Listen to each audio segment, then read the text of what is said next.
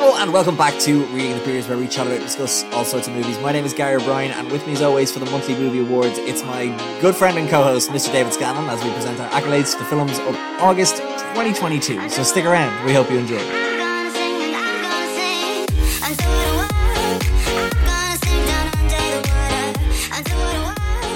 Are we letting people know that we're recording this midway through August? What are you talking about, David? It's September 1st. Gary, it usually comes out in September. I could tell you the lotto numbers for last week.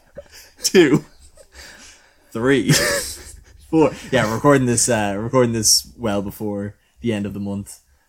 So there's a few movies we're not covering off, but look, we've seen enough of August at this point. August has been such a good month. We're like, you know what? Blow it up, ref. Good it off here. It's like it's 2-0 at half time and we don't need to see anymore. It's like, you know, what the only thing that could make this any better is Jack Harrison coming out with a great movie in the 69th minute. This is going over everyone's head. For context, Leeds have just beaten Chelsea 3-0 and David's in great form, so we decided to record a podcast. Who would have thunk it? So we're recording this a bit early, but we like I said, there's some still good movies that we're going to be able to talk about this month. First up, I want to thank everyone who threw in their reviews for movies of the past month there in August, much appreciated. And I guess the movies we're going to talk about this month is Bullet Train, Prey, 13 Lives, Nope, Secret Headquarters, Day Shift, and actually a holdover from last month that we missed, a movie called Not Okay. So if you have or haven't seen these movies, you can jump around with some time codes below. We'll try not to spoil it, but there's one movie we're definitely spoiling Not Okay, are we? Yeah, there's a lot I have to talk about. Okay, we're definitely spoiling that, and then we'll try our best with Nope. We'll see how far we get. Again, I don't think anyone's going to be worried about spoilers for Not Okay, but go on. And then we're going to talk about some movies coming up then in the next month as well. But I guess for anyone who's listening for the first time, just explain the rough concept of this. It's monthly movie awards, 6 awards. Movie of the month for the best movie of the month. Movie of the month, worst movie of the month. I had to explain this to my father yesterday, and I don't know how many of these come out. And he just, fair play to him. How he's able to look at me and not seem so disappointed when I was like, so the Pierce Brosnan Award for Excellence in Acting, father, and he goes, right. So yeah, there's the Pierce Brosnan Award for Excellence in Acting, Pierce Brosnan Award for Incompetence in Acting, so that's Best Actor and Worst Actor. Then we have our Hidden Gem Award, which is for a hidden gem of a movie, and the opposite of that, which we have put a Eamon Duffy spin on, which is the Blatant Muck Award for the most overexposed piece of shit that came out in this month as well. So there's 7 movies to talk about. I thought where we could probably start off with would be the Hidden Gem, because I think the Hidden Gem's a good one to start off with. Sorry, just before you start there, a bit more of housekeeping. Obviously, we were out on Tuesday night, and someone came up to you and told you that they were listening to the pod. Yeah. How much interaction do you get from people on the pod, like after pods and stuff, or within pods? It's a mix of both in that, like, sometimes I always expect no one to listen. Okay. And then when people say they listen, I'm like, shut up, don't tell me that. Okay. But then also what'll happen is I get people telling me things that I have said on the pod. Yeah. I'm like, wait, did I tell you that? And they're like, oh yeah, I heard it somewhere. I was like, no, I'm pretty sure they don't tell me they've listened, but I have to tell them that they've listened and have regurgitated it to me. Yeah. But yeah, and then also it's in strange ways where I'll be like talking about a movie. They're like, oh, I've heard you talk about that. I'm like, oh, I had a whole bit ready to go. I can't believe you've listened. I suppose my point was, and this is for the listeners as well, is there any movie that you've listened to the pod and we've influenced you whether to watch or not to watch a movie? Oh, my brother reached out about something. I can't remember what movie he said he watched, but he said he watched something off the pod and he was a big fan of it. Okay, that's good to hear. I just wondering, just out of interest, I was thinking about that. No one will ever give me the satisfaction of coming up to me being like, hey, you made me watch Brian and Charles. No, I'm not thinking about that. I'm thinking about something a bit more mainstream. Yeah, like Brian and Charles. Yeah. I think I'm going to throw Brian and Charles into the intro. The Hidden Gem Award, the Brian and Charles Hidden Gem Award.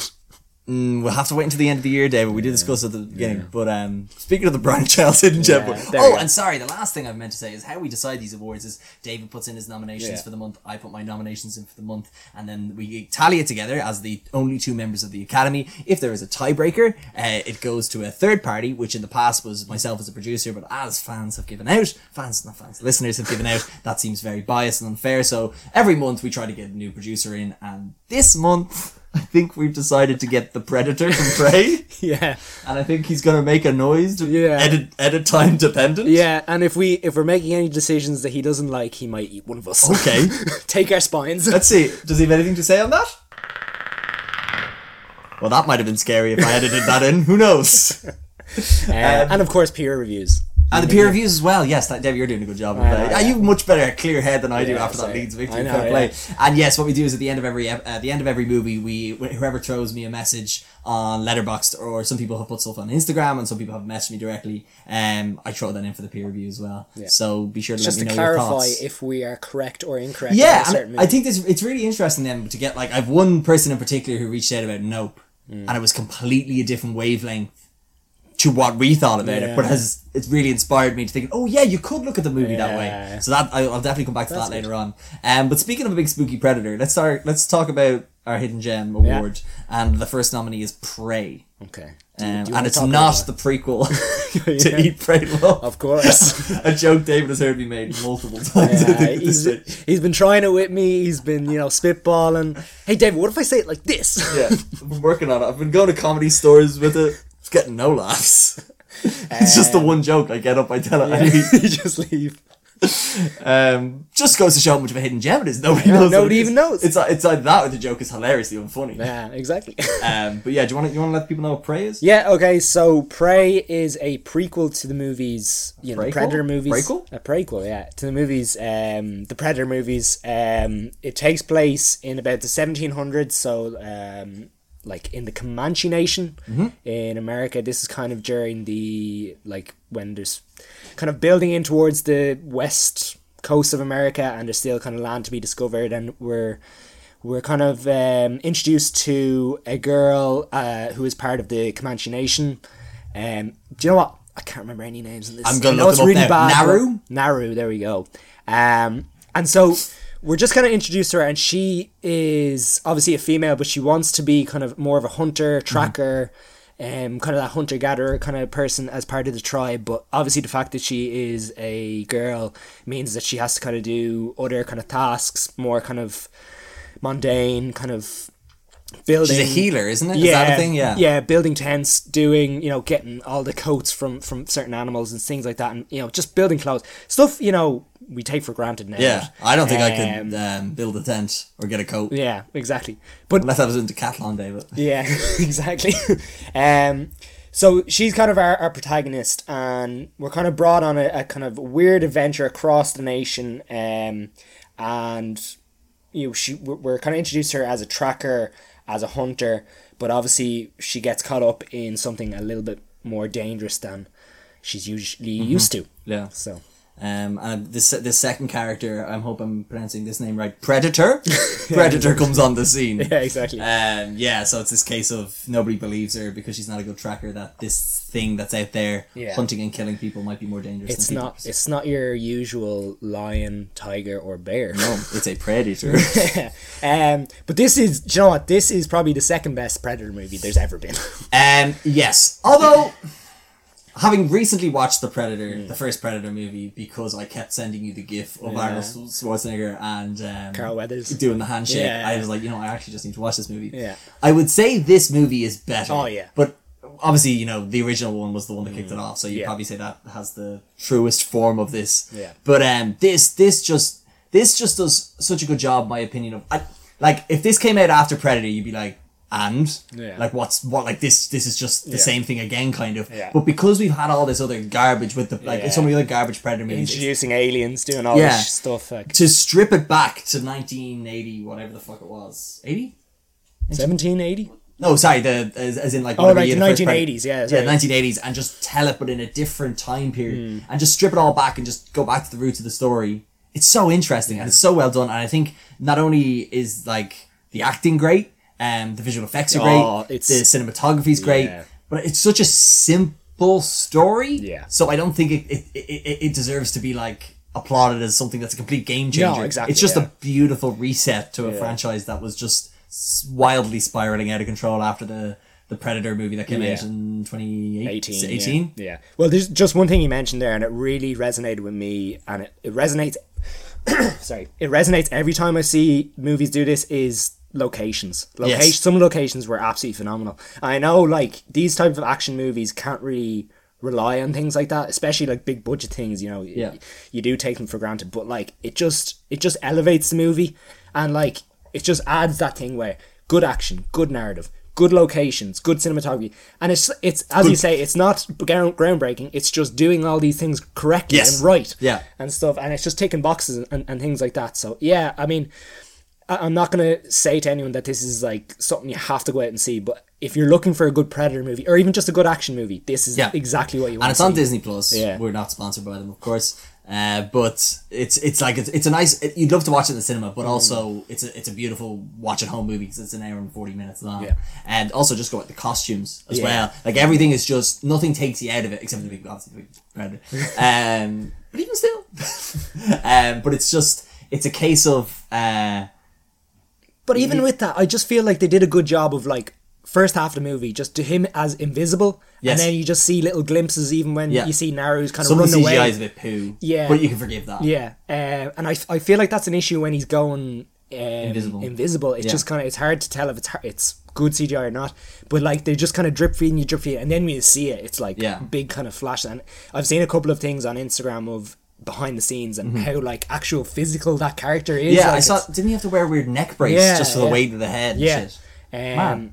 But yeah, again, as you say, it just elevates everything, and I was just disappointed that it didn't get released in cinemas. Like I feel like this is the type of movie that deserves that big budget release, but again, it's just so hard. I think at this because time. it was so below the radar. You had to go discover it, and like you didn't know if it was going to be any good. And like I think I saw something where the director or the writer-director, I don't know if it's I think it was the writer, was trying to keep it secret that it wasn't a Predator movie. Yeah, like that would have been really interesting twist. But I think you probably got some more eyes on it, and I guess the reason why it's in Hidden Gem is I just feel like I don't know. I feel like there's a few people that wouldn't know what it is, and I feel like because it's on streaming, it's not. I haven't seen much about it, I guess. Yeah, exactly. Yeah, and I suppose we're going to talk about her later. Is Amber Midthunder? Oh my god! Like carries the movie. I failed to say, but I'm disappointed to say I haven't seen her in anything else. But like, she's definitely she's going to be a big star. Like the fact that she's a bit like Tom Holland. She can do the physicality, or she looks like she can do the physicality and stuff. Really impressed with her. Even like every character in this is really, really good. Yeah, and like I don't think there was anything apart from maybe a certain group of people just towards the kind of I think mid-section of the movie. I was just I thought that took me out of it a little bit, but I can understand why they're there, and it gives. I think it does give another kind of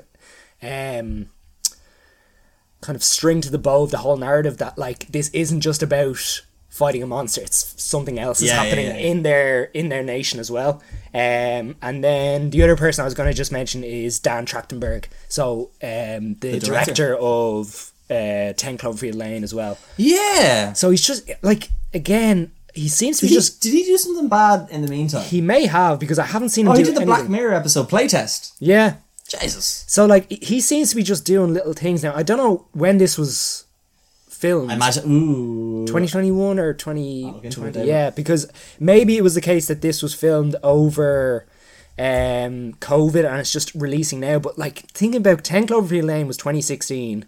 This is 2022. Like, a 6-year gap. Yeah. Now, maybe he's been doing other things in the meantime, but... It says development of the film began during the production of The Predator. So that was back in 2018. 2018, okay. So if it's been in development since then, maybe he's been tied up in it. Yeah. And apparently, filming shot in 2021. Okay. So... But, as I said, I think he is just someone that just... You don't even need to give him a huge budget, just like... Yeah, and also, isn't this like the film was shot in English and then later dubbed in Comanche. It's like the only movie to have that and stuff. Yeah. You can watch the whole thing in Comanche if you want to. Cool. Yeah.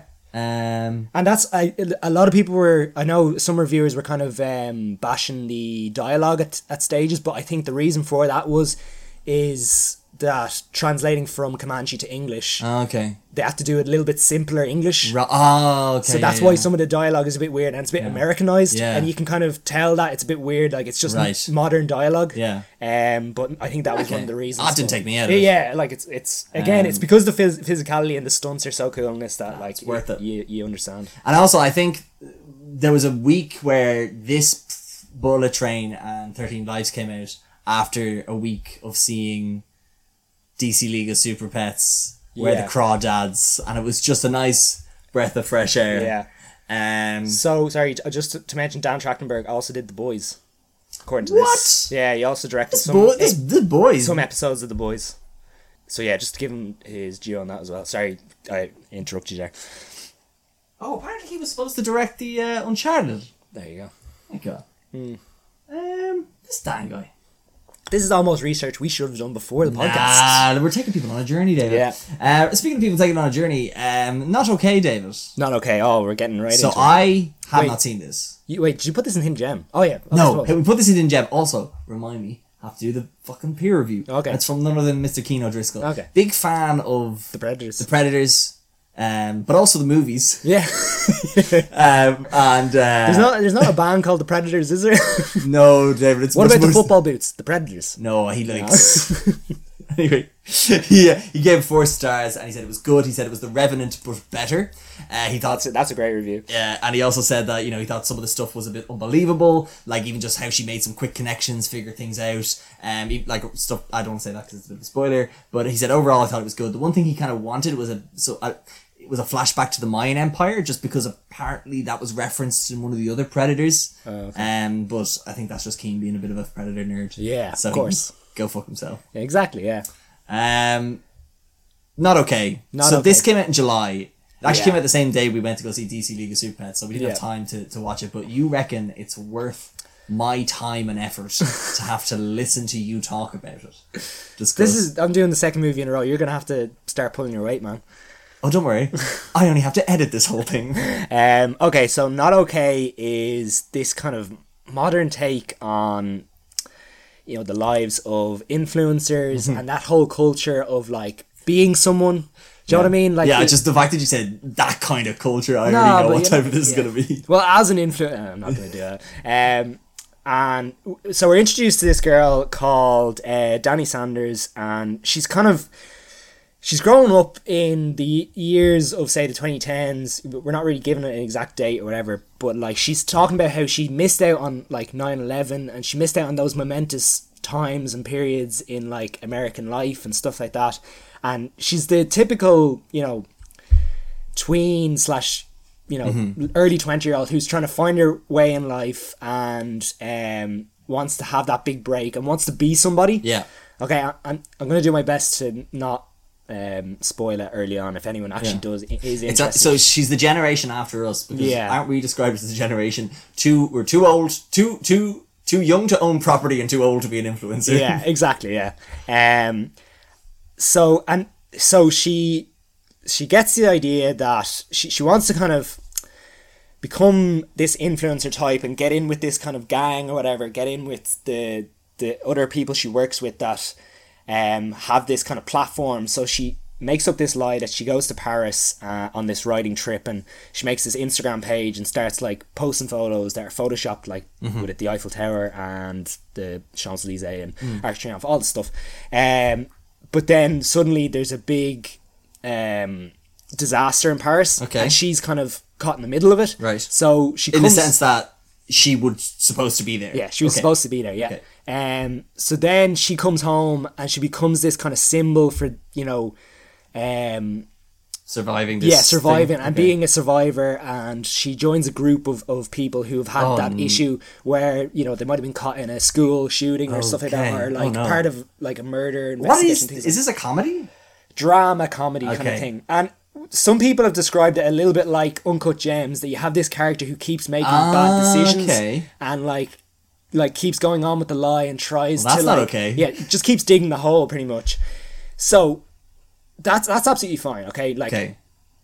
my problem with this is, okay, Zoe Deutsch's character, Dani Sanders, okay, is clearly depressed. At the Okay. start of this movie, she's clearly depressed, has no friends, Okay. she lives on her own. Even her man and dad won't have anything to do with her, okay? So you clearly have this That's not depressed okay. character. Yeah, exactly. So the big thing is she writes this article for her company or magazine or whatever, and What's the name of the magazine, do you know? Oh, I'll look it up because I hope it's something yeah, stupid. something ridiculous. I think it'd be delinquency, something like something stupid. Yeah, and that's what gets her big break or whatever, and that's everyone kind of attaches themselves to that. Okay, Okay. and And I've heard some reviewers talk about this movie that they hated this character, that she, you know, she's just looking for attention. Oh, okay. And my whole thing is, okay, when you starve someone of attention, okay, so someone of her generation, okay, that just, you know, is constantly just on Instagram looking for the next hit of endorphins and stuff like that, like a Leeds 3-0 win. I mean, we're all just we're all just looking for her. Yeah. And then she goes off and does something stupid. You can't be, and then you all just like huddle around her. Yeah. That, you know, oh, she's finally part of this, you know, group that's, you know, big in the world, and she's, you know, an influencer or whatever, and you give her all this attention now. You can't, you know, you can't be upset when you find out that it's unreal, because she's come from this state where she's depressed, she's lonely, no one wants to be with her, and like all of a sudden, almost overnight, she just like blows up. And like, so my whole thing is, you can't be upset with her for doing something ridiculous like that. Do you mean that as like someone watching the movie or the people in the movie? No, the people in the movie. Because like even her parents just like, oh, you can stay here as long as you want. We'll make you cocoa, make you soup. We'll look after you. We'll pat you on the head. And like, but like, where was that beforehand? Yeah, because that's not okay. Yeah. So it's like, I feel like some people will enjoy this because it's their generation, and it will speak to them. And it will speak to their generation of influencers who like. And sorry, Dylan O'Brien's character in this, fucking hate him. And he does exactly the same thing as she does, but for some reason he gets away with it. So he pretends to be someone he's completely not. He's from Maine, but he's an influencer. But he does the exact same thing, but somehow gets away with it. I feel that's not okay. But yeah, it just spoke to me, and that's the reason I wanted to talk about it on this. So is the movie then just her getting away, just doing things that are quote unquote not okay and getting away with it until she doesn't, eventually but she's villainized, and I feel like that's the problem, is that like everything is put on her. When really like everyone around her was not helping her at all, and you know, so that's it was just something I kind of had to argue, and maybe that's what they were going for. I don't know, but yeah. And how's Zoe Deutsch in it? Because I like she plays her. the character well. Because she was also annoying. Well, that's good. She's the one from Zombieland 2, isn't she? No. She's Zombieland 2. Maybe she is in Zombieland. Oh yeah, she is Zombieland 2, yeah. And she's also in The Outfit, which I've enjoyed her in both of those things. No, she plays the character well. Like is she also Emily in Paris? No, you're thinking about Lily Collins. Oh, that's who Emily in Paris is. Is Lily Collins also doing something else in Paris that's not that? Doesn't matter, dude. It's fine. So Emily in Paris too? Maybe that's it. Anyway, it doesn't matter. I'm derailing this point altogether. Yeah. So, would you recommend I watch it? No. Okay. But it's a hidden gem because it's just nobody's seen it, and it's just no. I as I said, I feel like a lot of people will enjoy this, but personally it wasn't for me. And I think people will be a little bit split on it because I think there's sides to the story a little bit less like Uncut Gems. I feel like Uncut Gems is just like, this is a bad person doing bad things. Whereas I feel like this is a person, a vulnerable person, put in a bad situation. Which, but it kind of just spoke to me on that level, is that like the whole population of the world, or sorry, everyone within her circle just seems to like, and sorry, she goes viral, so like she becomes this kind of thing. She got COVID. No. She becomes this kind of thing where like when the secret comes out that she wasn't in Paris, like people really bash her. Like she gets like this Instagram thread or Twitter thread, and I feel like, again, that's I think another issue with society these days, is that, you know, when you're good, you're good. You're bad, you're bad. So, right, okay. But yeah, how long is it? 150 maybe. No, I'll give it a pass. Yeah. No, well, I know Avril in the house watched it. She gave it 2.5 stars as well. Yeah. And she said, "Don't watch this if you're hungover or hate yourself even a tiny bit. The second-hand embarrassment is crippling." Yeah, that's fair. There you go. Yeah. That's all the context I have for that. 143. 143. Don't do it. Go watch Prey instead. Yeah. But it's both up for the same award. We haven't decided who wins yet. Right. So the other award, another movie in this category is 13 Lives. Oh, I love it. Which I get to talk about, which is not great because you love this movie way more. But yeah, 13 Lives, ladies and gentlemen. That also, the first two are on Disney Plus, and this one's on Amazon Prime.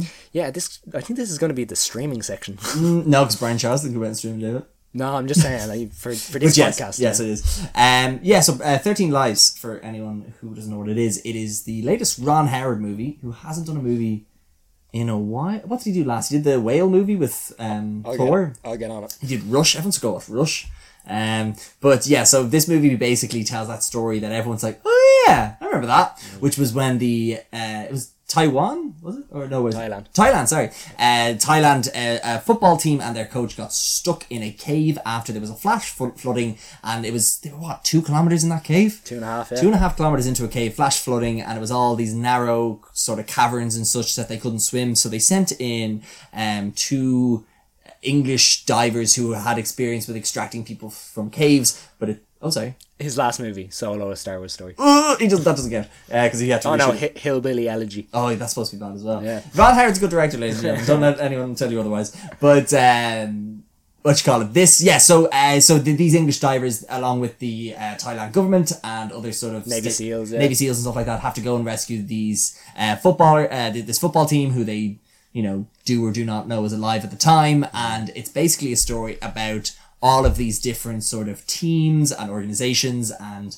governments and councils and the public coming together to do what is right for, mankind, which is to save these lives of the 13 people at any cost. And it's got a fantastic cast of Viggo Mortensen, who people would know from the Lord of the Rings movie, but also Captain Fantastic. It's got Colin Farrell, Gazzie Award-winning actor Colin Farrell, best known for The Batman, of course, and Joel Edgerton, best known for Bright. Jesus, lad. He's also in Star Wars. Yeah. But these, and there's also some other great supporting actors in it as well. But yeah, it's a 2 hour and 30-minute movie. It's for anyone who might know of the story, you don't know the story because there's so much stuff that go into this that's in this movie that I had no idea had happened at the time. I won't get it's a minor spoiler, but the mayor of the town, it was his last fucking day. Yeah. And this shit, imagine that shit happens on your last day. It's like, imagine working in a supermarket or something like that, and something spills on aisle 6, and you're just like, nah, it's my last day, I'm not going near that. But imagine that's 13 footballers stuck in a cave. Like, you can't walk away from that.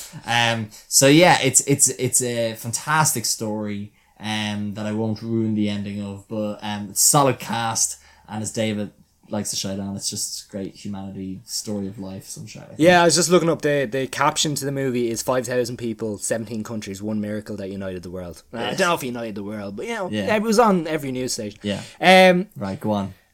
No, this is okay, so I'll start with the negatives. I think the actors were good, but I just think I've seen them do better. They got rid of Colin Farrell's Widow's Peak. Yeah. And you knew it was off to a bad start. Yeah. I thought it was funny when they kept bringing up Harry, and Harry's the guy from In Bruges. Yeah, that's true.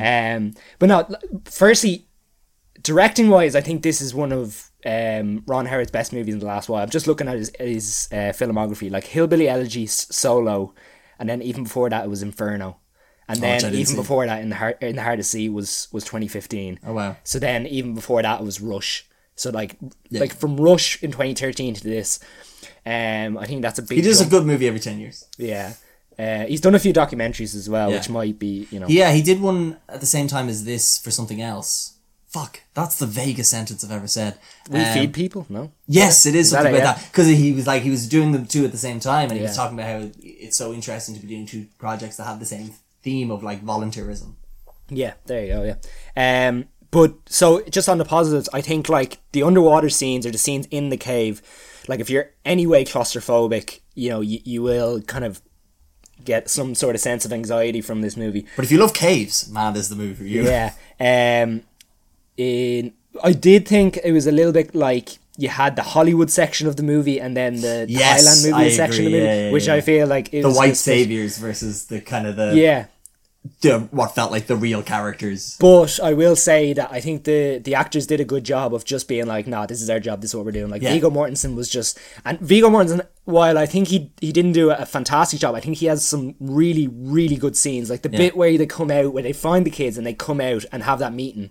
I think he's absolutely fantastic. And there's a line he says in it. I won't spoil it. It cuts deep, doesn't it? Yeah, there was some really good writing in it that like really puts it all into perspective for you as well.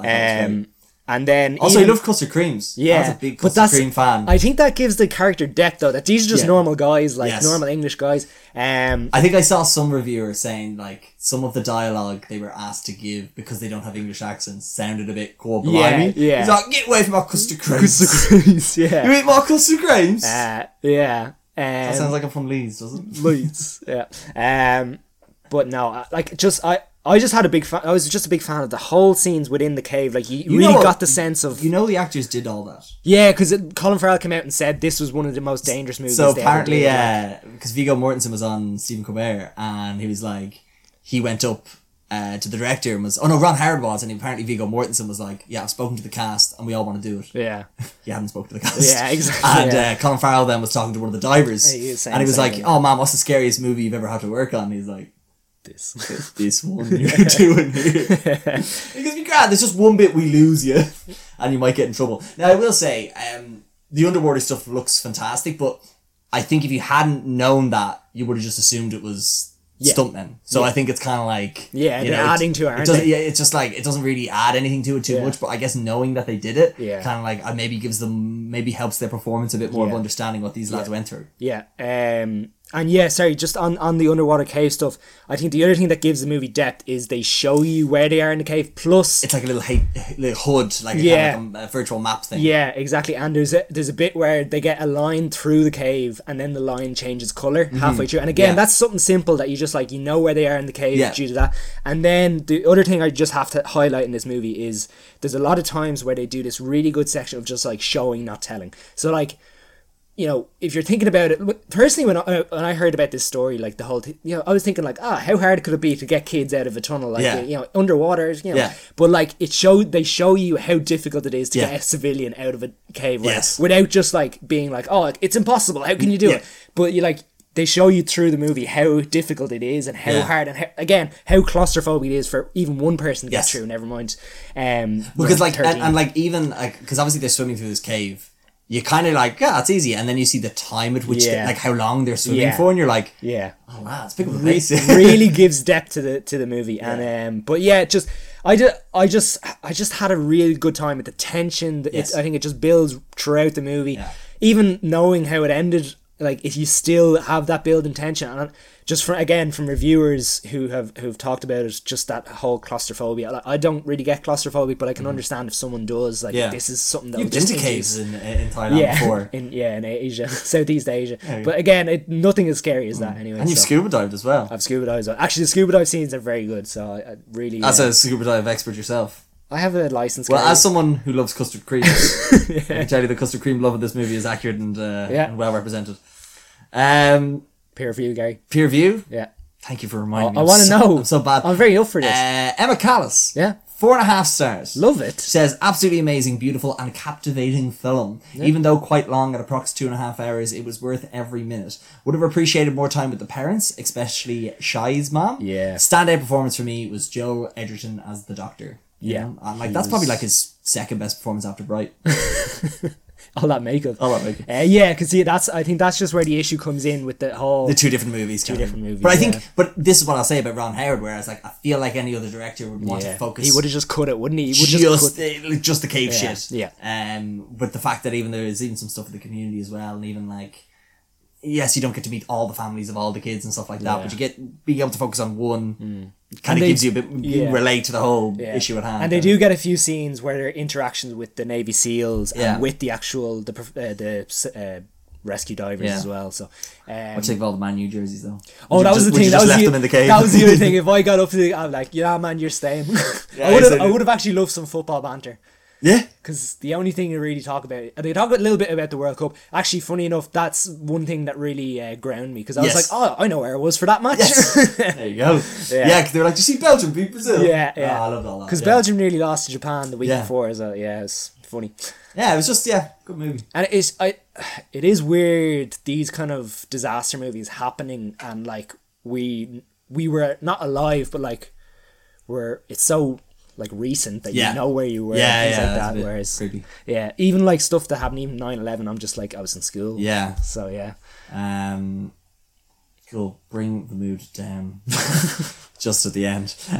Those cousin creeps. No, you know, though. I I completely understand. Yeah. No, because it's so rare. Because like so many other disaster movies, like I don't know, like I watched Titanic and be like Apollo before 13. my time. It's Apollo 13. What's with him Yeah. doing movies at 13 13, disasters on it? exactly, Tell you, yeah. there's another one coming, and he'll know about it before I do. Tell you, he'll have a movie made. And we're like, how did he do that? How do you have that ready? Yeah. So Hidden Gem Awards. Yeah. So it comes down to what is the most hidden movie? Yeah, exactly. Which is 13 Lives. Yeah. And what's the biggest gem of a movie? No, Which is maybe Prey, in my opinion. I'm gonna go with Prey. What does the Predator think? Just because the Predator is very close to my face right Dave, now. I'm not gonna lie, you've got 3 dots on your head. Yeah, exactly. Prey, we're going Prey. Oh yeah, I think Prey. Okay, fair. And we'll get that director to come and collect it. Danny Yeah, B. Dan Trachtenberg, yeah. Oh, Danny T. Danny T. Danny T. Well, congratulations, Prey. First movie. Oh, right. Second one, Blatant Muck. Blatant Muck. I'll take this one as well. I'll take Go the first for one here. So yes, Blatant Muck Award, as we described, it's for the most. See, this is like, so this is hard to kind of explain why this is here. So the first one up is Day Shift. Yeah. Which isn't the most overexposed movie, but Yeah. I guess when we talk about it as well, we talk about it as a movie that has everything going for it and yet underperforms. And I think when you have a movie, it's his first time directing, so I'm not going to judge the director too much, but it's the production company that does the John Wick movies and did Bullet Train, and so it has all that going for it. Also I need to get you this is another thing about this movie I need to tell you about. But also someone like Jamie Foxx is in it, and also Dave Franco as well. So like it has that going for it as well, and it's funded by Netflix, so you know it probably had a big budget as well. 100 million. What? Yeah, 100 million. According to Google here. That's how is that movie 100 million? There's a whole scene that's just a house. Yeah. Anyway, I saw some reviewers say like that was probably just like all of JJ Perry's best friends being like, "Hey, do you want to do some stunt work?" Exactly. What's it going with this? So what the movie about is it's about Jamie Foxx, who appears to be a pool cleaner, but he's actually a vampire hunter, and he's somewhat freelance because he has fallen out with the Union. Yeah. And then something occurs. Sorry, we're based in LA as well. That's important. Oh yes, based in LA. And what happens is all of a sudden his ex-wife is looking to move their kid to another region or school or something like that, but because they can't pay the tuition, so he needs to come up with 10 grand to be able to pay for this. And how best to do that quickly is to hunt vampires and take their fangs, but he can't do that as a freelancer because he doesn't get enough money for it, so he tries to join the Union. So he has to go. He left the Union on bad terms, so he has to go back to them kind of on all fours, like praying, being like, "Hey, can you let me in?" They're like, "Okay, cool." And the head of the Union doesn't like him, so he's like, "Right, you can only come back, but not if you break any rules." And then he assigns him like a buddy who's like a pencil pusher and like a super nerd to be like, knows all the guidelines. knows all the guidelines off by heart. And he goes, "Right, if Jamie Foxx breaks any rules, you're to tell me," because obviously then he will go break rules. Yeah. So then what happens is Jamie Foxx and the nerd go out looking for vampires, but at the same time there's a bigger threat at large that our main characters don't know about, and Jamie Foxx learns that he cannot resist the nerd too much, and the nerd can't resist Jamie Foxx. They have to come together for the greater good. A bit of a buddy cop kind of movie. But you know what, story wise, and I think world building wise, this is quite good. Like, yes, I don't think they don't dig into it too much about how the vampires got there. It doesn't make any sense that they're in LA. Like, why would you be in LA?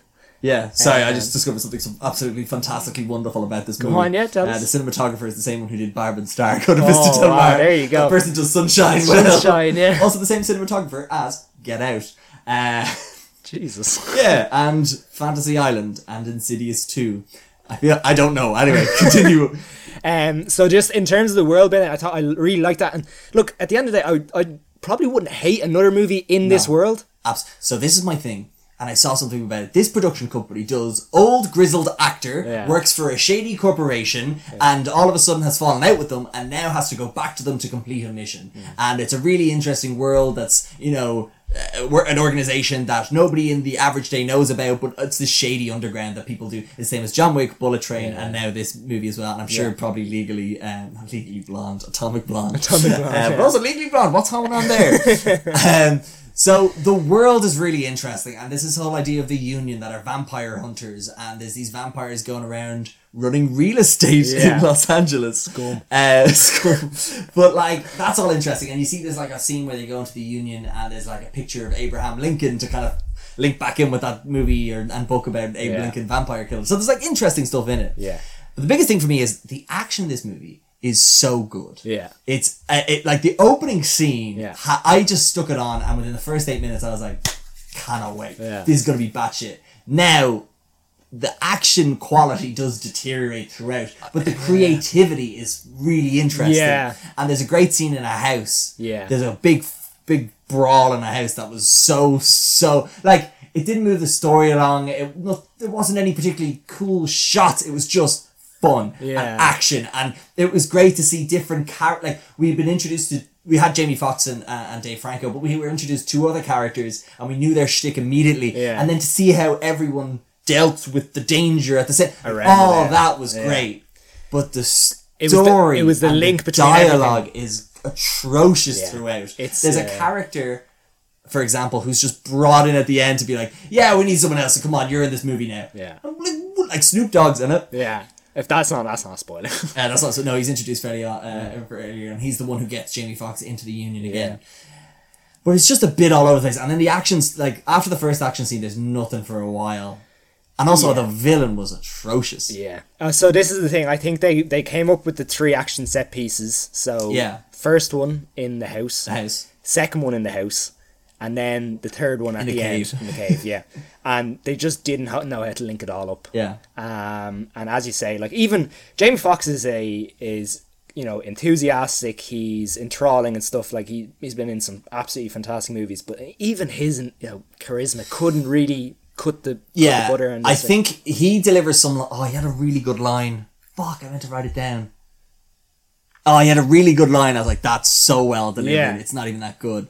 And I think the dialogue is really bad at times. And I looked into the writer of it, and it worries me because it's the same writer as Army of the Dead, Army of Thieves, John Wick 3, which isn't known for its fantastic story, but he's also going on to do John Wick 4. So you just... I don't know about this guy, Shay Hatton, but from a directing point of view... This is the thing, on the action scenes, that first one, because it's kind of a little bit shocking, not even shocking, it's just like, never seen anything like before. Yeah, but the problem is it kind of stagnates because you just keep seeing the same type of kind of kills and stuff like that. Yeah, and there's also another thing about it where we're introduced to like 5 different types of vampires. Yeah. But I never really was able never to saw like... the difference, did Yeah, you? I was never able to differentiate See, between that's them. the thing I would have liked to have seen. You know, in a game, you see like a brawler, or you see the big kind of boss. It's like, you ever played The Last of Us? Yeah, exactly. There's like different ones than that. Yeah. This was all like, they're all shouting and screaming. Yeah, I would have liked to have seen maybe a slow vampire or a fast vampire or something like that, or one that can fly, or I don't know, something ridiculous like that. But like ones from What We Do in the Shadows. Yeah, exactly. You see Taika Waititi and Matt Berry. Yeah.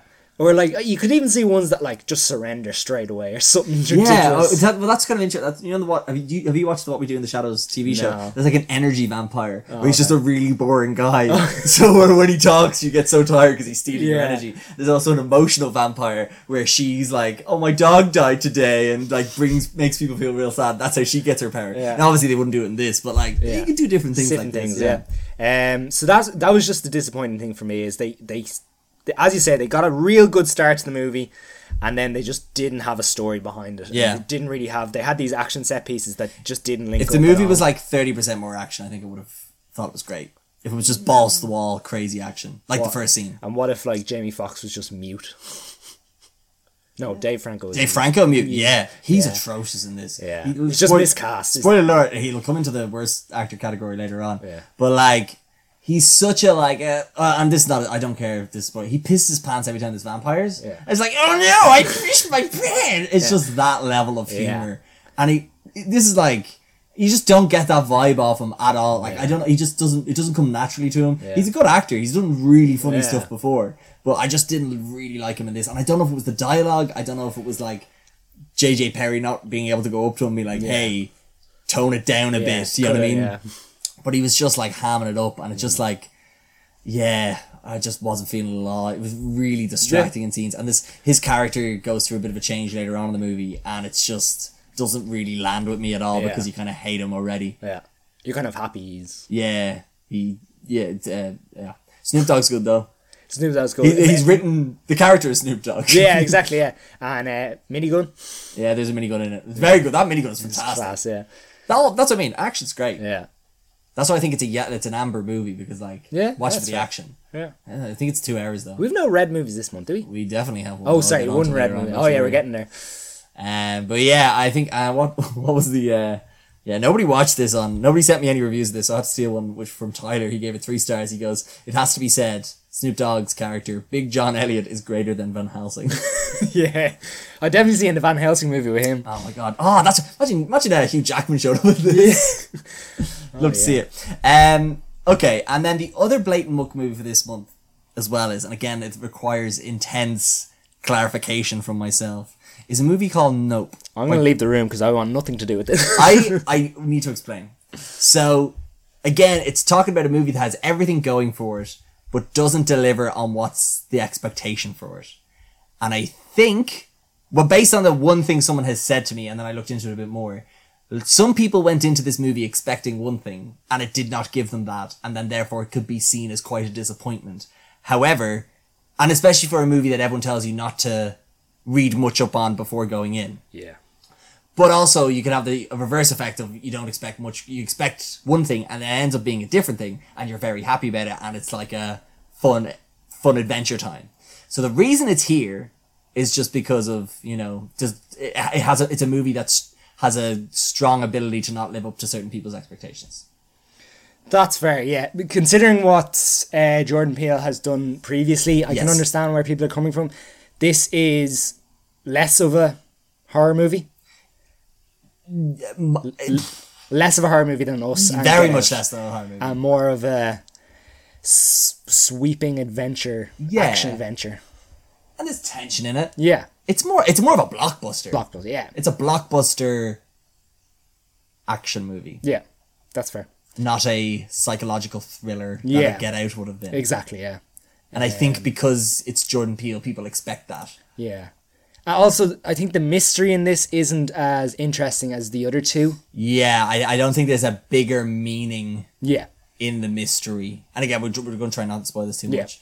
Do you want to explain what Nope is, or do you want to wait for this to be a nicer category? Oh, maybe wait for a nice category. But again, I think it's just it's easy to understand where you're coming from there. I just need another movie to put in here, David. No, I think it's fair because it's not winning. Don't worry. Yeah, but it's not. Don't go into it with lower expectations. Don't lower your hopes. Just open your mind. Open your mind. Open your mind to new experiences. Yeah.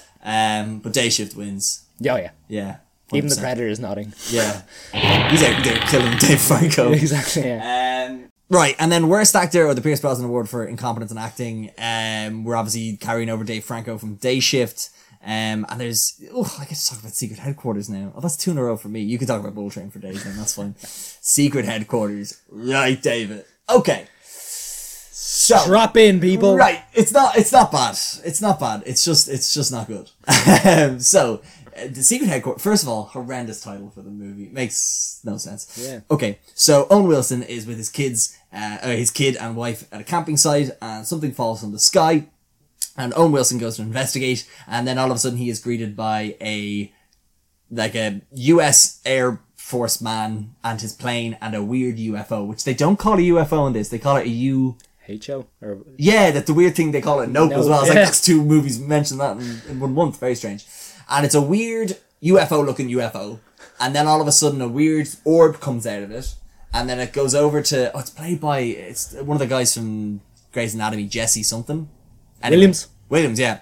It scans his face. Oh, but Jesse Williams is a bit of a freak because he's all like, this is technology that could help the entire human race. And we'll become like the most technologically advanced force in the universe. Blah. He's like, but he's an Air Force man. But he has this weird thing about technology. Yeah. Anyway, so then an orb comes out of the spaceship, scans his face, being like, scanning for Guardian. And then it's like, declined or not accepted. Then it scans Owen Wilson's face and it says like, scanning for Guardian, granted or accepted. And then all of a sudden the spaceship morphs and explodes, and then Jesse Williams is unconscious, and then it cuts to 3 years later after the orb attaches itself to Owen Wilson. The action star. And then cut to a couple of years later, and then we get a montage opening of this strange new superhero called The Guard, and not the Brendan Gleeson character from the 2011 or 13 black comedy. 13, yeah. And it's so funny. So for this whole movie, they're like, The Guard is coming. I'm just like, Guardi Chicale, huh? We said that so much as youths. It's so funny. But it's yeah, so there's this whole thing about the guard is going around stopping all this crime, which is not like our fucking society. They don't believe much.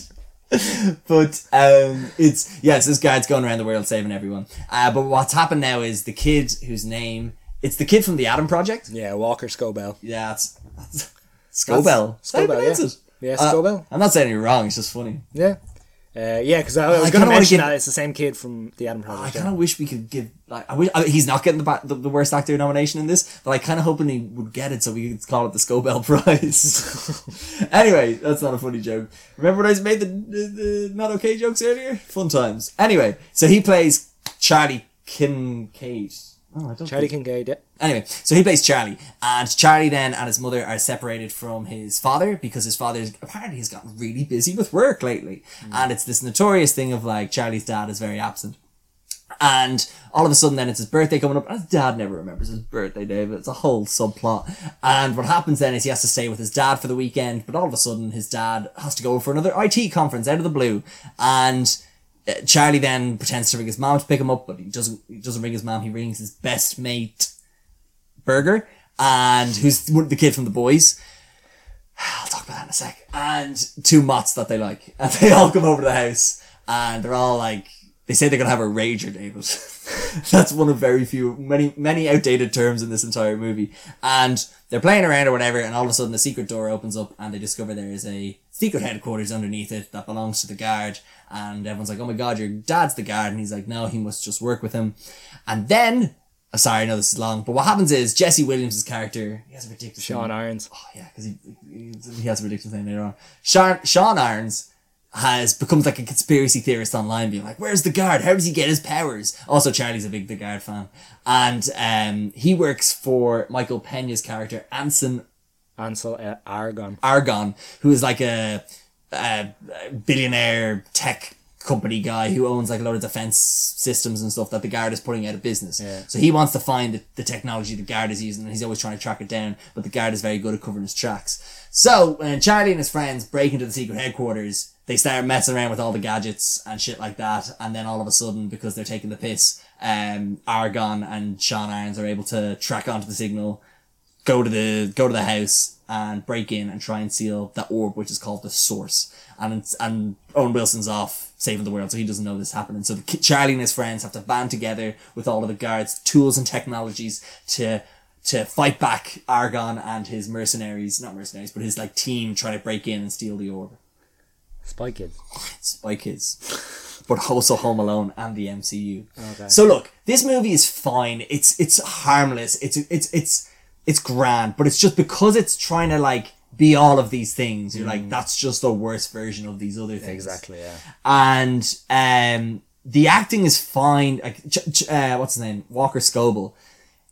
You can tell he's trying to play a kid, but I feel like seeing him do the press tour from the Adam Project, he's so much more mature. Yeah. So trying to see him play my dad never wants to hang out. I just want to see him, like, I want him to come to one of my baseball games. Yeah. You're at the age, kid, now where you don't care what he doesn't. No, thinks. I feel like he's putting it on too much, and it comes across that he's very Disneyified. Yeah. And then your man who plays Burger, Keith L. Williams, he does the same thing he does in this movie that he does in Good Boys, where he does that scream. Yeah. And he does that fucking a lot, David. And it's piercing.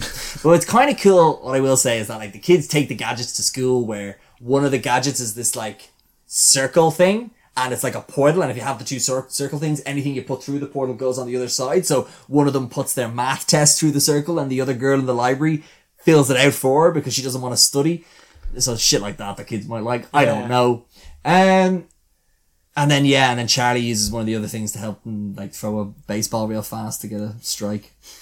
And I guess the reason it's in this category is Michael Pena is so fucking annoying in it. He's so annoying in this movie. Worse or better than Worse. Yeah. So bad, because he's trying to play scheming, and he's just, I feel like either the dialogue was bad or they didn't write lines for him, because that's what it comes across as. There's a fight scene at the end between Owen Wilson and Michael Pena where they both have the suit on, because there's two suits now, like every good Marvel movie. Yeah. And like it's a funny scene where he's like going over to a water fountain, like taking a water sip, but it goes on for like 30 seconds too long, and it's just like, this is meant to be funny. Yeah. The action's kind of cool at the end. Yeah. But it's just a bit of a disaster of a movie. Yeah, I can kind of tell it's like It's a Paramount Plus exclusive, so I should have known. But it's family friendly. Yeah, I don't think there's anything too raunchy in it. Yeah. Owen Wilson's grand. It's a bit disappointing seeing him in this after Loki. And sorry, so it seems like Owen Wilson isn't in this a lot, is he? Not really, no, because he's Yeah. off saving the world. as the Yeah, guard. he's kind of off screen. Yeah, it seems a bit weird. Like the cast, like Michael Pena, Jesse Williams, Owen Wilson. It's weird. There's actually one guy in it. His name is Charles Melton. And he's in Bad Boys for Life. He's one of the Bad Boy Junior team guys. Okay. He's really good in it. Yeah. Oh, sorry, he's Asian, isn't he? Yeah, Yeah. he's really good in this movie. Yeah. He's my favourite part. And spoiler alert, they shoot him in the head. I'm just like, yeah, because Michael Pena's going around being like, leave no traces and stuff like that. So it gets a bit dark because he starts killing off his own men. Yeah. And they look to blow up And the he's cave. like the one of the mercenaries. No, yeah, he's one of the mercenaries, yeah. So he's kind of cool. He's having a great time. Okay, yeah. Yeah, so he comes into the room, he's like, guys, I found nothing except for like a secret door to a lair. Like there's some good bits like that. He seems to be having good fun. Yeah. And the kid actors aren't really particularly the two girls. One of them, I think, her name is like something, yeah, Abby James Witherspoon. I wonder if it's connection. I Yeah, don't know. I mean, come on, there's only so many with Yeah, but yeah, I just have to give it to Michael Pena because I've seen him in this and Moonfall now and two in a row. and Yeah. also there's an obscene Yeah, what was amount- load of Volkswagen cars. Volkswagen, in it. okay. This is the whole reveal for the new car because they have a car. They call it the G-Mobile, something I wish I called my car, but and it's a Volkswagen as well. So it's like it's perfect. And they released they have a new G-Mobile at the end, and it's that weird. The Volkswagen van? It's like a new tech version of that. I feel like it's a real thing. But like the logo is like in the center of the screen as two Yeah. characters talk. Yeah. It's a lot. I feel like I had more things to hate about this movie, but yeah, the jokes are bad. I think you've gone on long enough. Yeah, I have. Sorry. It's because I know you haven't seen it. I feel like I need to, Yeah, explain it. fair. Anyway, Michael Pena gets this nomination because he's Good for him. Oh, Wilson's harmless in it. Yeah. And then what's his name again? Scoble. Scobes. I love seeing him. That kid. He's been good. I haven't liked either of the movies he's in, but he's so solid in them anyway. And I'm interested to see what he does now. Yeah. Yeah. But the last nomination for this category is one you disagree with, but I'm going to make you talk about. It's Yeah. Joey King in Secret Headquarters. Not Secret Bullet Train. Bullet Train. Will we give the award for this first and then talk about I think we might have to suspend that until after we talk about Bullet Train. boy? Because I would vote to give it to Joey King. That's harsh. Really? Yeah. Jesus, that's very harsh. Well, see, I think she is she has the worst performance in a better movie.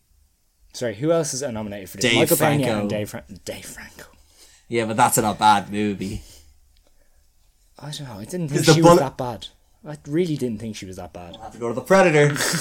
Me? What the? Right, fine. We'll go with Dave Franco. Yeah. The Predator agrees. Predator, I can't disagree. No, I can. Oh, the Predator doesn't like going after women. So Exactly. Yeah. Dave She's Franco. defenseless. Yeah, exactly. Defenseless little girl. Okay, so yeah. Okay, so then what is our last two last two? Oh, sorry, I didn't do categories. my peer review. Yeah, sorry, go on. My peer review is it's from Mark, not the Mark we know, another Yeah. Mark, and he goes 3 stars. He goes, Mom, I would love it if they made Iron Man 4 in the near future. Mom, oh, don't worry, baby, they've got Iron Man 4 streaming on Paramount Plus at home. Good job. Oh yes, last thing I'll mention about Secret Headquarters. Same director as Paranormal Activity 3 and 4, and also Project Power. Wow. And also, it is the writer of Thor Ragnarok, Thor the Dark World. And there's one of 4 writers. So there's that writer. Then there's also, the 2 directors. There was someone, the cinematographer of this movie, Larry Fong. What's he done, I hear you ask? Batman v Superman, Dawn of Justice, Watchmen, Kong Skull Island, 300, Sucker Punch, The Predator, the new one that came out, new one, yeah. and Chippendale Rescue Rangers. What? Yeah. Anyway, moving on. Sorry, I thought. Let's say, hold on. There's 2 directors and 4 writers. Yeah, two of the writers are the 2 directors. Oh wow, Jesus. Yeah, they paid a lot of money for this movie, probably. Fuck. But yeah, let's talk about Bullet Train and our Best Actor award. But Best just actor? let's just talk about Bullet Train in the Hall because it's Yeah. the last movie we have here. Yeah, sorry, we're going to talk about Bullet Train. As you can imagine, it's a movie that predominantly takes place on the bullet train that goes through Japan. And we are introduced to Brad Pitt, who is a assassin. Works for an assassin company. Yeah. He's like a freelance assassin, and what he's gone onto the train to do is to try and steal a package, which contains a lot of money. How deep do you want to go on this? Because I feel like I loved going in so blind on this, or relatively blind. No, on this. I look. I don't think we have to spoil too much about it because like I think you've teed it up nicely. Yeah. There's some cameos in it. Yeah. But we're going to talk about some of the characters who you wouldn't know about. We're not going to give too much away. I think we can talk about the action, the story, and just the characters and actually the actors in it as well. I think. Yeah. Well, the thing is that obviously Brad Pitt's Lady Bird isn't the only assassin going after this package. There are a number of different assassins on the train that are all going after kind of similar things, maybe certain different things that are also happening as well. And it all kind of culminates in them, meeting each other throughout the train journey. They're going from Tokyo to Kyoto, is that it? And yeah, obviously, look, when you get these kind of characters on the same vehicle, different things can occur. Railed transport. Yeah, but I think we can start by saying this was fantastic. This is right up our So street. this movie got panned. I think it's like 50% Rotten Tomatoes, something like that. And I can completely understand why. But I had so much fun in it. Yeah. I was laughing at this movie more than other people in the cinema, and that's always a bad sign because I have weird sense of humor. So, because where were you? Why didn't you watch? Oh, you were at a Rovers game. Rovers match, yeah. And Well worth it. sorry, Well worth it. well worth it. And I was very eager to hear what you thought of it because I was like, I need to know. Right. I'm not going insane here. Yeah, no, because I went to see this with Kira, and like she was like afterwards, she was like, "You enjoyed that far too much."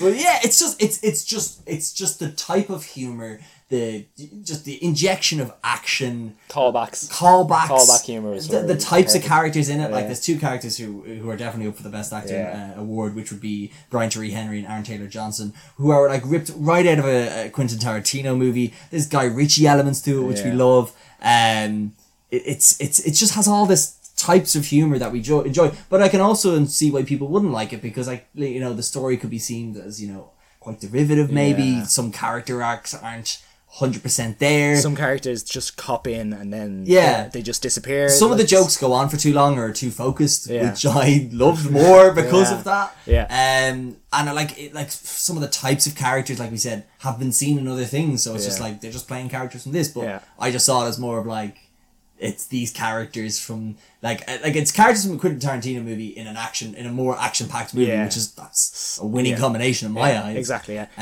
The world building as well. I know I mentioned it earlier, but again, it just felt like you could have. I would watch a similar story taking place somewhere else with, people we hear about or things like that. It's just like developing out the world that like this isn't the only thing happening. Yeah. Or like there's something happening, say, across the world that in the exact same arena or the exact same idea happening with different characters. So again, that's something I just really enjoyed, is that it just fed the world and it made it feel more round than it was probably meant to be. Yeah, and it's a simple premise. It's a train. There's stops. There's carriages. You under like those are the rules. Those are the boundaries of the game and of the movie, and you get to play within that then. Yeah. And I just think it's really interesting what they do with every time the train stops, every time they move through certain carriages. I will say the trailers ruined a lot of this movie, so do stay away from them as much as possible. I know that's what some people seem to give out about it because they think the trailer's better than the movie, but I think I watched one trailer and stayed away from it then. And I really enjoyed it for it. And I think a lot of the jokes are ruined in the movie, in the trailer as well. But I think, the performances, Brad Pitt, man, like after winning the Oscar and what he does in Lost City, and then this role as this kind of like a pacifist assassin who's kind of found his true calling, trying to be zen, kind of hippie-ish. That whole thing throughout, like not wanting to kill anyone, but like Mr. Magooing his way through a train where people seem to die around him.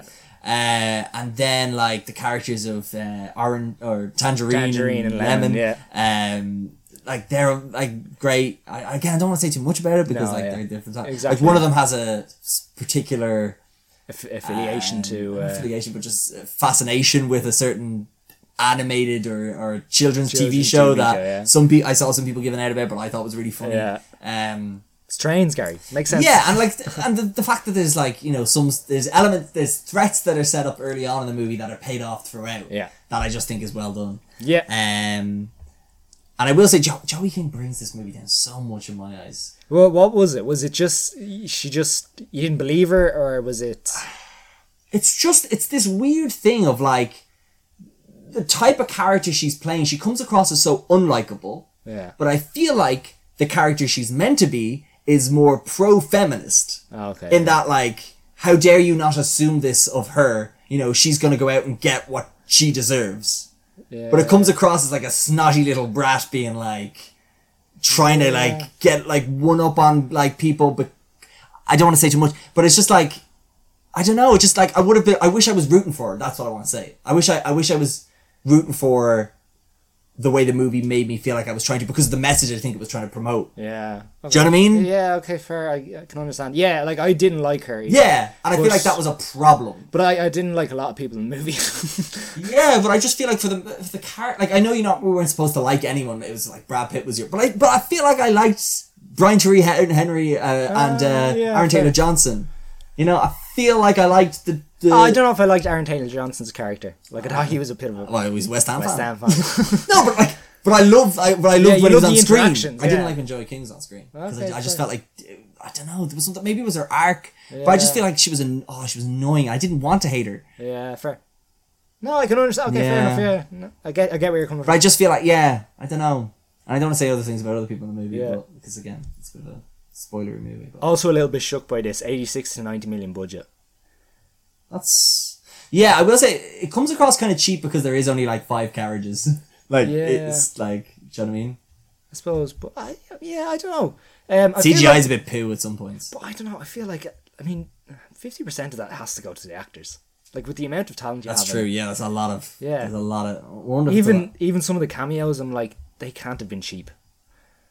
Could not have been cheap. Anyway. Yeah. But no, like, I think, in one sense, I think we're slightly biased on this because I think this is right up our street. This is the other guys. This is the nice guys. Yeah, This it's type- bros having fun. Yeah, it's a bit silly. So I think we're a little bit kind of biased in that sense. But I definitely think if you like those sort of kind of Guy Ritchie movies, a little bit Tarantino, you're gonna have a great time with this. Yeah. Also, I realised I was just looking at my review there. Another reason why I was annoyed with Joey King was she was the main female in the movie and the most unlikable. And then also you had fucking Karen Fukunaga in this movie doing nothing. There's also another character. There's another character, female character who. But like she's got enough going on that I'm like suppose. this movie. Like, but when I thought Karen Fukunaga from The Boys and most famously from the Suicide Squad, not the Suicide Squad, Suicide Squad, action star does nothing in this movie. Like, why'd you get her for this? Annoyed me anyway. Yeah, I was kind of expecting her to be there'd be more to her. Yeah. But yeah, she doesn't really do anything. But yeah, not for everyone maybe, but definitely a fun time. We loved it. Yeah, and I think this movie should nearly just win every award because of this one Letterboxd review. Yeah, which is from Tyler, 4.5 stars. R.I.P. Agatha Christie. You would have loved Bullet Train. Yeah, exactly. So for best actor then, David. So we have the nominees are Brian Tyree Henry and Aaron Taylor Johnson, or one or the other for Bullet Train. Not Brad Pitt. No. I love them. I know there's a bit in a toilet, and I know some people absolutely hate it, but again, I thought that just speaks to what that character is. He's so fascinated by something that's so simple and it's been seen. I loved. I know. See, I think I do like the tangerine and lemon interaction more, and but yeah, I don't know. It's just. Well, I'll finish the nominees anyway. Yeah, and then it's Amber Midthunder for Prey. Yeah. And then I have Kiki Palmer for Nope. I can't believe someone talk about Nope. Oh yeah, we haven't. Yeah. Fuck, Jesus. Yeah, there you go. We picking one? Amber Midthunder. I think she carries that movie. Plus the Predator's looking at me again. Well, if anything, he wouldn't watch it. Give it game respect game. You know what? I'll say I'd agree because it's nearly like a Sigourney Weaver-esque alien performance where she's able to carry that whole movie because of like being there for the action and the stunts and new time talent. Yeah, I'm hesitant to give it to Brad Pitt because Brad Pitt doesn't need another award. He doesn't need a Gazzy. He's got an Oscar. Yeah. And then I like it on Aaron Taylor Johnson because I just can't. I don't think you can separate them either. That's a great point, David. That is a fantastic point. And then Keke Palmer, I just really enjoyed her in the movie. Yeah. What can I give to Amber Midthunder? Midthunder, yeah. Congratulations. Yeah. Gazzy award-winning director. I don't know that. Redditor looks pretty angry, and I can only assume how angry he sounds by the editing I was bothered to do.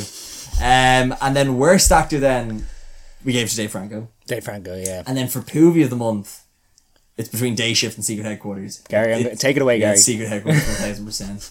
And again, it's not I've seen more. It's not a bad movie on what it is. Yeah. It's just the worst movie I've seen this month. There you go. That's not. I could have watched something horrendous. You could have watched Muck, yeah. I could have watched Orphan First Kill. Yeah. I think that's out today. Yeah, it is. Not bothered. And right, then movie of the month, our nominations then are Prey, Bullet Train, and Nope. And let's try and swiftly talk about Nope. Because Jesus, for podcasts that were like, this'll fly, we've ended up talking for a while.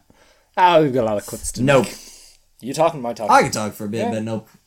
So Nope. Again, I don't know how deep we should go. Okay, I'll try my best. So basically, it's a movie about Daniel Kaluuya, Jordan Peele. Pierce Brosnan isn't in the movie. That's why I think.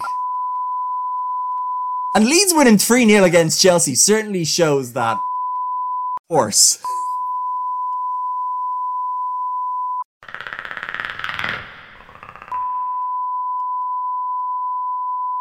But I suppose in a more simple way, what I could say this movie about is Daniel Kaluuya and Keke Palmer are horse ranch owners, and they supply horses to Hollywood for stunts and such. And an incident occurs where they now have to run the family business. Keke Palmer is the more entertainer of the two. Daniel Kaluuya is very one note, very shy, doesn't have a lot to say, and it's about them trying to get some money, but these weird events keep happening nearby that's causing them to shift their priorities to that. And then it becomes a case of, linking up with Stephen Yeun a bit to understand what's going on there. They even go to a tech shop to get some cameras to see if they can kind of capture some footage. And then it's all about them trying to understand the mystery of what's going on in their ranch and protect their business. Yeah. That's the best way I can kind of... Yeah. But yeah, like we kind of said in the Blatant Muck segment, they're... it's not the most horror-esque movie. It's definitely more of a blockbuster, I would deem it as. Yeah. Very much a Spielberg blockbuster of a movie. Performances are all great. Yeah. Cinematography's great. Same director of photography as a lot of Christopher Nolan's movies. Yeah. Score is fantastic. My biggest problem with the movie is that with all Jordan Peele movies, there is a message and then there is a story. Yeah. And I think in this movie, the message is less obvious because it's given nearly a different storyline within the movie. Yeah.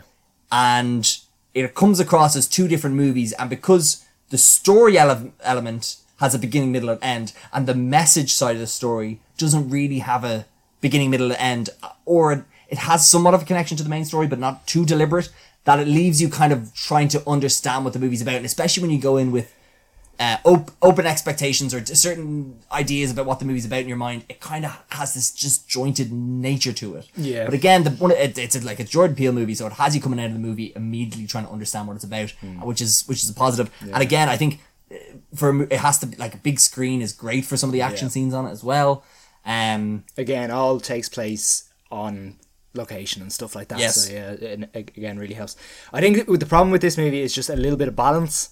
Yeah. I think it was trying to balance too many things, kind of juggle too many storylines all at once, and it leaves you kind of trying to connect dots in the background while things are happening. Yes, yeah. But for personally, I really enjoyed it. Like, it has this kind of secondary storyline which links to the main storyline, and you're kind of running parallel and you're linking the two, and it's about... It also links into Hollywood as well, and what you do for fame or what you do to kind of kind of fame and glory and things like that. So I can understand why, say, critics love it in that sense. But as you say, I think balance wise there was a bit of an issue there again.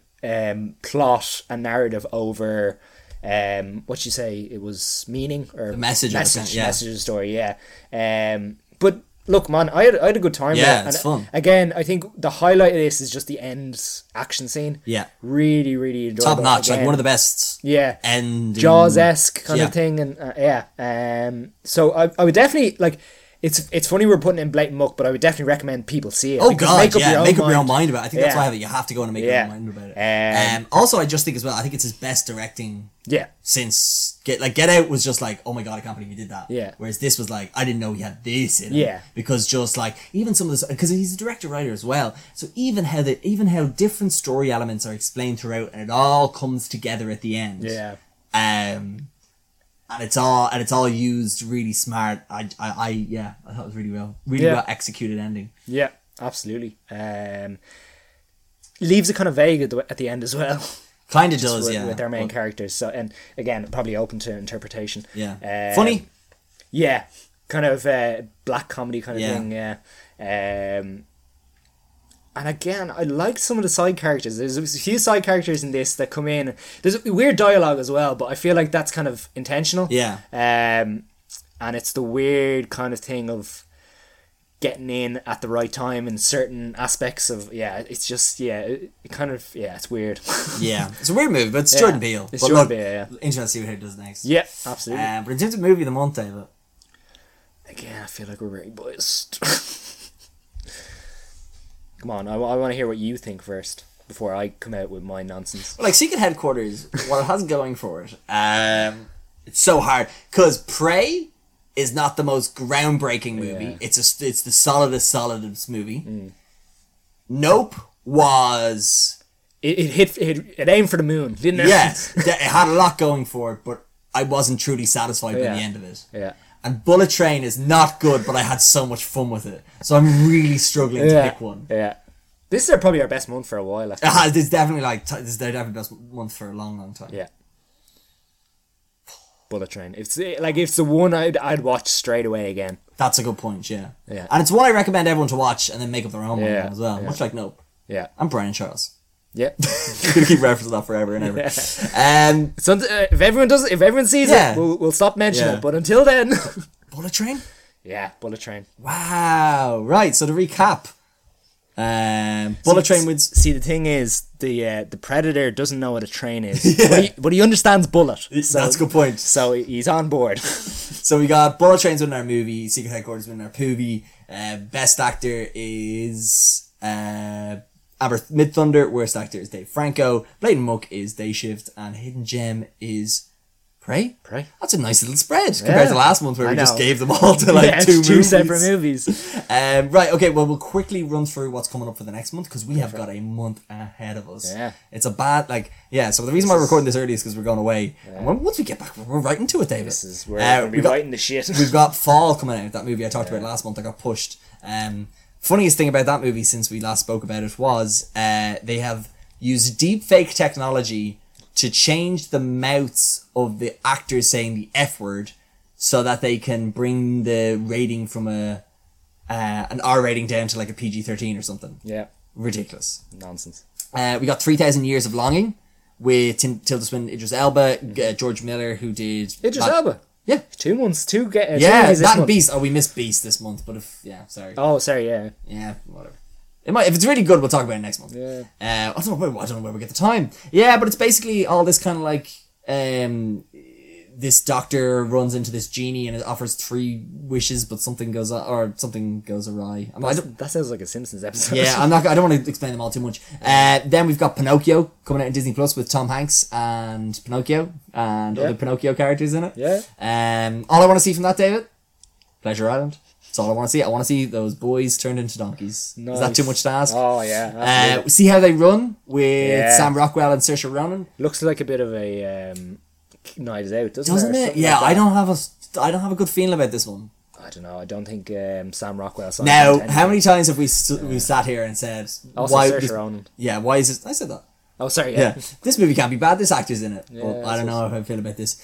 Bodies, Bodies, Bodies. Yeah. It's about these 20-something-year-olds get stuck in a remote mansion during a hurricane. A party game goes very, very wrong and ends up with a dead body on the ground and fake friends at every turn. And with dead body on the ground and fake friends at every turn, they try to find the killer amongst them. It's Among Us. Crimes of the Future. Yeah. This is Viggo Mortensen. It's is it Darren Aronofsky? No. Cronenberg. David Cronenberg. Yeah, it's something about the human species adapt to synthetic environment. The body undergoes new transformation and mutations. Accompanied by his partner, celebrity performance artist Saul Tenser, showcases the metamorphosis of his organs. Meanwhile, a mysterious group tries to use Saul's notoriety to shed light on the next phase of human evolution. Looks fucked. Looks like a fucked movie. Yeah. Then we've got Don't Worry, Darling on the 23rd Yeah. of September. It's that Olivia Wilde, Florence Pugh, yeah. and Harry Styles. I love how sick Florence Pugh is of this shit. Yeah. It's great. Fair play to her. Because Fuck 'em. yeah, I don't know if I aired my grievance about Harry Styles on the podcast, but get over it. Yeah. You broke Ted Lasso's heart. I know, yeah. Anyway, basically it's about living in an experimental community. A housewife starts to suspect that her husband's company is hiding disturbing secrets. Then The thing with that is we've seen something similar like that on TV recently. Yeah. I don't think it's going to be as good as that. No, I don't think so either. Yeah. Fuck Harry Styles. Then we've got Mrs. Harris Goes to Paris, David. I was just going to mention this. This adds to our list People of go movies. to a place. No, a list of movies that rhyme. Do you know? Yeah, people go to a place. Oh no, yeah, people go to a place. So you was got the- Barb and Star go to Vistelmar. No, sorry, Barb and Star go to Vistelmar. Yeah. And Jerry Marsh go large. Go large. They Yeah. go to And a then place. Mrs. Harris goes to Paris. Mrs. Harris go to Paris. This looks quite good and it's reviewing very well. Yeah. Basically, it's about in 1950s, London, a widowed cleaning lady falls madly in love with a couture Dior dress. She falls in love with the dress, deciding that she must have one of her own. After working to raise the funds to pursue her dream, she embarks on an adventure to Paris that will change not only her outlook, but the very future of the House of Dior. Nice. Yeah. And then finally, Hocus Pocus 2. It won't be any worse than House House Gucci. Gucci. You'd hope not. Let's hope not. But yeah, any of those sticking out to you that I quickly read through? Sorry, I was looking at a list of movies there and I lost it.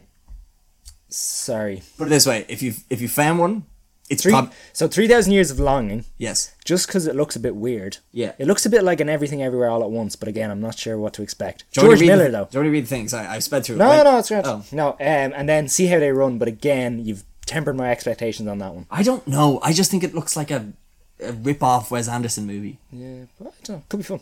Anyway, yeah, that's me. Those two? Those two, yeah. Yeah, I think I'm definitely I don't know. I'm kind of interested in the Pinocchio one. I'm on a bit of a Tom Hanks buzz at the moment. Yeah.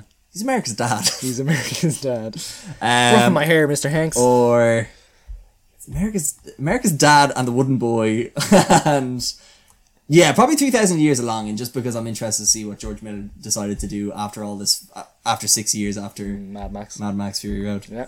Right, I think that's it, David. That's us. That's it. Us done. That's August done. August done. I mean, there's another few days left, but you know. For listen. Well, look, David, thank you very much for stopping by. Delighted to be here. I want to say thanks to anyone who's listened to this and any of the other ones. If you want to shoot us what you're thinking about movies, you can either message us on @ReadingThePeers on Instagram. You can also follow us on Letterboxd and throw your reviews up there, and we'll read them out next month. And if you have any other thoughts or whatever, let us know. Let us know. If you want to come up to me in the street and say you listen to a podcast from me, just get really shy and tell you to go away, please feel free not to do that. Yeah, do let us know if we have influenced you in any way about certain movies and if those influences were incorrect or correct. Yes. Yeah. There you go. Specifically Bullet Train. Bullet and Brian Train. and Charles. Yeah. We will keep mentioning it. Also, and let us know if you've seen Nope, especially that scene where